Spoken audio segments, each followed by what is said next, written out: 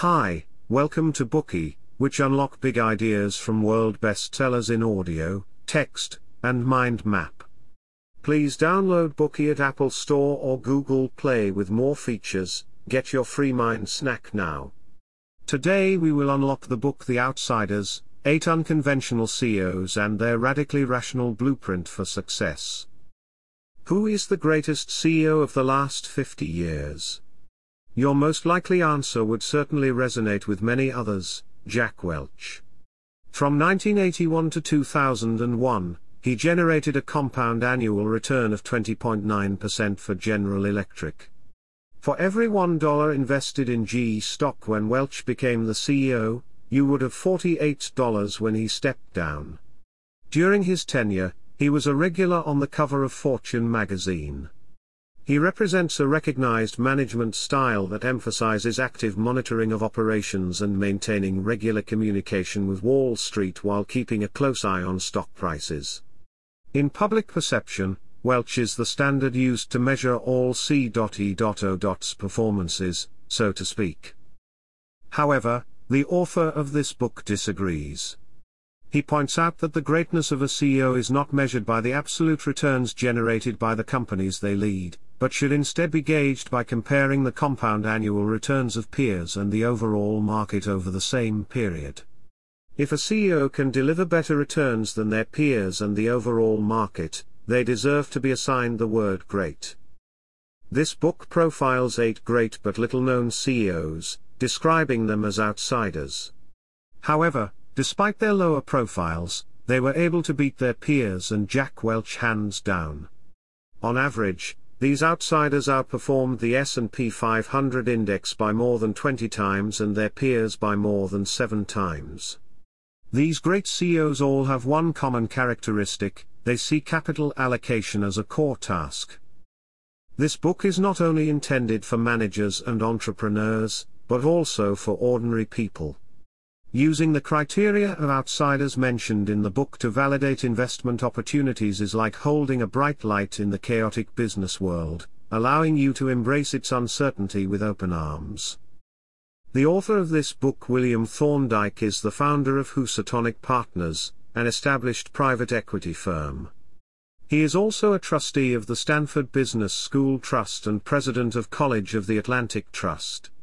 He is also the chairman of U.S. coal giant CONSOL Energy and a board member of several well-known firms. In addition to these positions, he also serves as a guest lecturer at Harvard Business School and Stanford Business School. He has experience in both management and investment, having been praised by monumental figures such as Warren Buffett, Dell Incorporated's chairman and CEO Michael Dell, and Bill Ackman, a rising star in the investment field. In this Bookey, we'll look at the core ideas of this book from 2 perspectives. Let's look at the most critical job of a great CEO is, and identify the criteria that can be used to determine the greatest CEO of our time. Part 1: Enterprise Management from the Perspective of Capital Allocation. Part 2: Wise Capital Allocation Methods. The most important attribute of a great CEO is that they are masters of capital allocation. They allocate the company's resources in a way that maximizes returns to shareholders. Buffett once emphasized that after 10 years on the job, a CEO whose company annually retains earnings equal to 10% of net worth will have been responsible for the deployment of more than 60% of all the capital at work in the business. Every day, great CEOs ponder how to efficiently allocate the enterprise's resources, manage the enterprise from the perspective of capital allocation, and then invest the generated cash flow into projects that can create higher returns. So, more specifically, how do great CEOs manage their enterprises from the perspective of capital allocation? Let's take a look at the first CEO.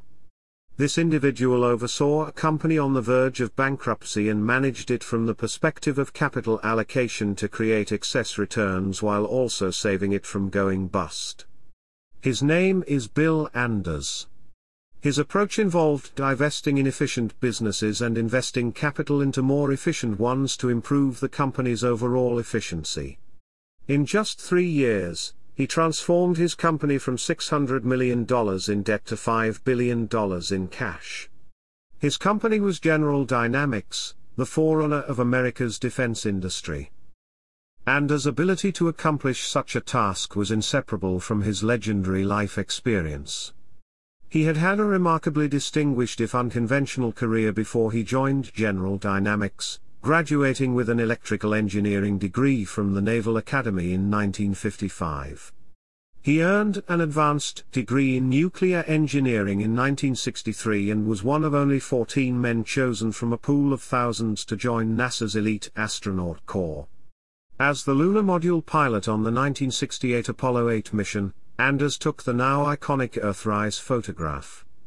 These early accomplishments gave Anders the ability to take risks in later pursuits. After leaving public service, he joined General Electric, where he became a peer of Jack Welch before moving on to General Dynamics.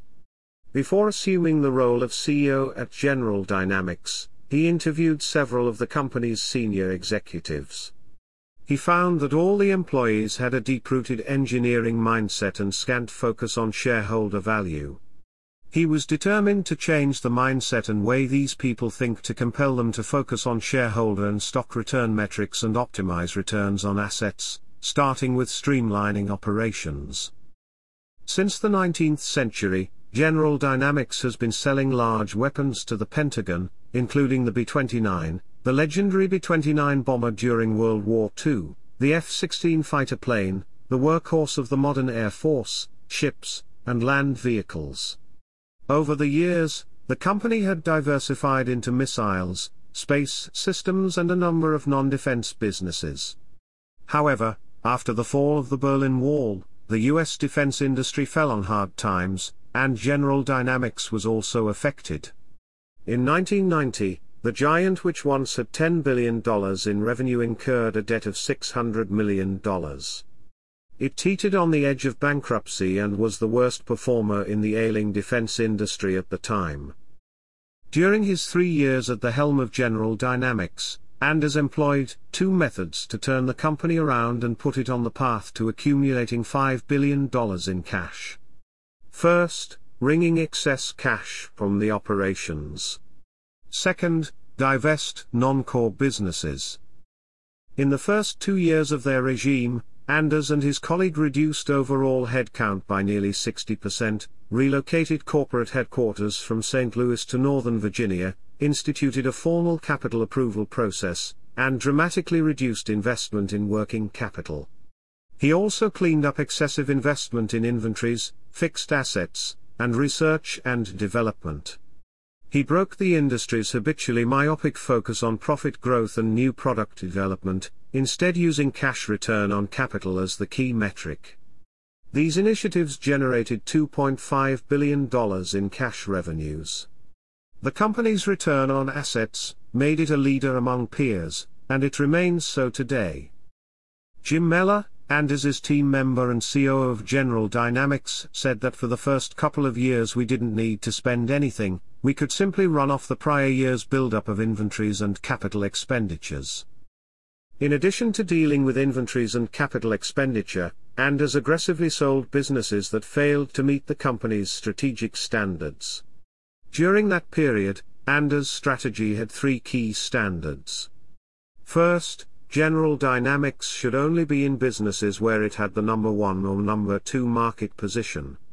Second, the company would exit commodity businesses where returns were unacceptably low. Third, it would stick to businesses it knew well. During the first 2 of applying these standards, Anders sold the majority of General Dynamics businesses, including its IT division, the Cessna aircraft business, and the missiles and electronics businesses, and left General Dynamics with 2 businesses in which it held dominant market positions, tanks and submarines. After Anders left, his handpicked successors Jim Mellor and Nick Shabraja produced a compound annual return of 23.3% over 17 years. During that time, the compound annual return for the S&P 500 was just 8.9%, and the average return for their peers was 17.6%. Anders laid the groundwork for his successors by making big changes and divesting inefficient businesses that did not meet the standards. He deployed available assets into efficient businesses, namely tanks and submarines that would give him an edge over competitors in the industry and raise capital efficiency considerably. Let's now move on to the second CEO mentioned in the book. If Anders perfected the art of streamlining to save a company from bankruptcy, this CEO infused a decentralized operating philosophy into every acquired company and unleashed its energy. This person was Buffett's management mentor. In January 1986, he raised nearly $3.5 billion from Buffett to buy the American broadcasting company ABC Network, and its related assets, which had a market value larger than his own. The deal was dubbed Minnow Swallows Whale in a front-page story in the Wall Street Journal. His name is Tom Murphy. Under Murphy and his adjutant Dan Burke's leadership, Capital Cities Communications refused to diversify and instead focused on its core business. Like Anders, Murphy's goal was to make his company more valuable.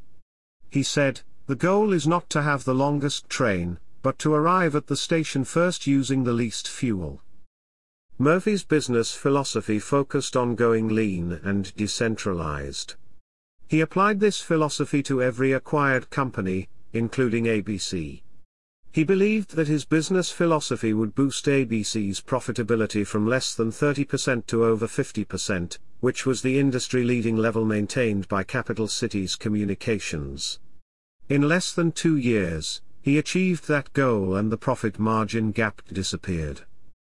Murphy cut perks such as the executive elevator and the private dining room after acquiring ABC as part of his Going Lean campaign. He eliminated redundant positions and laid off 1,500 employees in the first months after the transaction closed.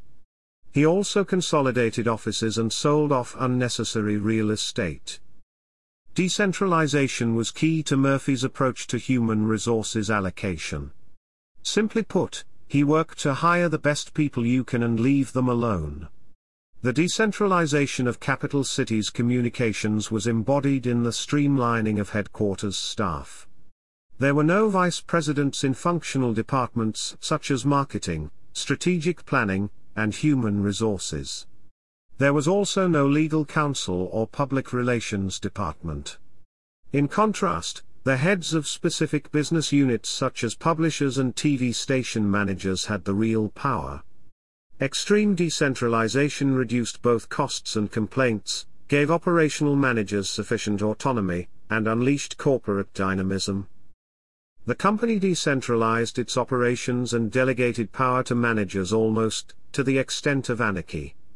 Still, it kept its focus on capital spending and expenses through extensive annual budget meetings. Murphy and Burke believed that they might not be able to control a TV station's revenues, but they can control its costs. They embedded forever cost conscious in the company's culture. Outside of these annual meetings, managers were given free rein and would sometimes go months without even a call from the head office. At the age of 70, Murphy sold Capital Cities Communications to Disney for a whopping $19 billion, 13.5 times its cash flow and 28 times its net income. During his 29 years at the helm, the internal rate of return reached a staggering 19.9%. Murphy outperformed the S&P 500 by 17.7 times and about 4 times his peers over the same period. Buffett once said, "Most of what I learned about management, I learned from Murphy. I kick myself, because I should have applied it much earlier." With Murphy's decentralized philosophy in mind, let's take a look at the next CEO who took the philosophy of decentralization to another level. Bill Stitz, who served in the U.S. Navy for 4 years, helped pay his way through college by playing poker. Bill worked at Ralston Purina, a Fortune 100 company specializing in agricultural feed products, for 17 years before taking over as CEO at 47. He was always very skilled with numbers, and the 17 years of experience taught him how to use quantitative approaches in marketing. In 1971, Stitz was the manager of Ralston Purina's least noticed grocery division. By continuously introducing new products and expanding business lines, the division's operating profit grew 50 times. Bill then took charge of marketing for Purina Puppy and Cat Chow, creating two of the most successful brand promotion cases in the history of the pet food industry. After being named CEO, one of Stitz's first tasks was to streamline and decentralize the company's operations. Realizing that many of its well-known brands were the most competitive, Stitz began restructuring the company around its core assets. He divested businesses that did not meet his criteria for profitability and returns. In his early years at the helm, Stitz sold the Jack in the Box chain of fast food restaurants, the Mushroom Farms, and the St. Louis Blues hockey franchise. Stitz proceeded to sell other non-core businesses, leaving Ralston as a pure branded products company. Along with divesting the non-core businesses, Stitz made two significant acquisitions, Continental Baking, and the Energizer battery division from Union Carbide. Both companies had strong product brands, but both were flailing due to poor management. After acquiring the two companies, Stitz decentralized management, improved products, expanded distribution channels, cut redundant costs, and substantially increased the acquired company's cash flow through a series of measures. These actions created tremendous value for shareholders. In addition to selectively balancing divestitures and acquisitions, Stitz later used the spin-off structuring device to refine Ralston Purina's brand portfolio. In doing this, he created the ultimate decentralization. Stitz came to believe very early on that even with a relatively decentralized corporate structure, some of the company's businesses were not receiving the attention they deserved either internally or from Wall Street. Nor was a sell-off of assets conducive to minimizing the company's taxes. For these reasons, Stitz started using spin-offs. Before moving on, let's first define what a spin-off is. In a spin-off, a business unit is transferred from the parent company into a new corporate entity.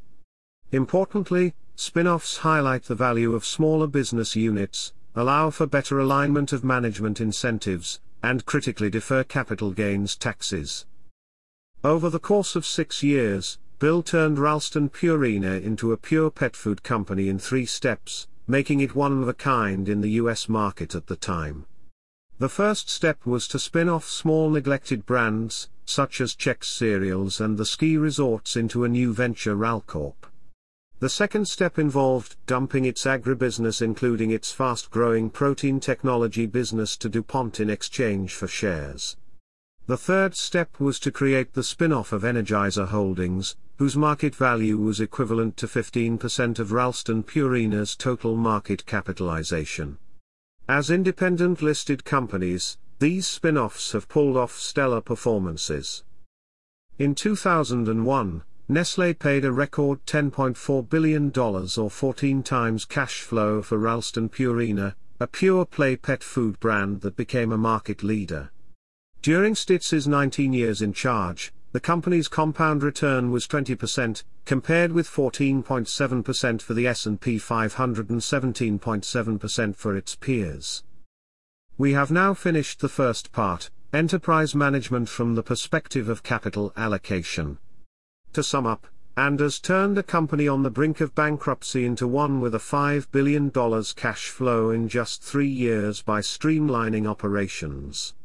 Murphy implemented a lean, decentralized philosophy in every acquired business, delivering a return 4 times the industry standard in 29 years. Stitz achieved exceptional performance by balancing divestitures and acquisitions and optimizing Ralston Purina's brand portfolio by using spin-offs. Today we are just sharing limited content. To unlock more key insights of world-class bestseller, please download our app. Just search for BOOKEY at Apple Store or Google Play. Get your free mind snack now.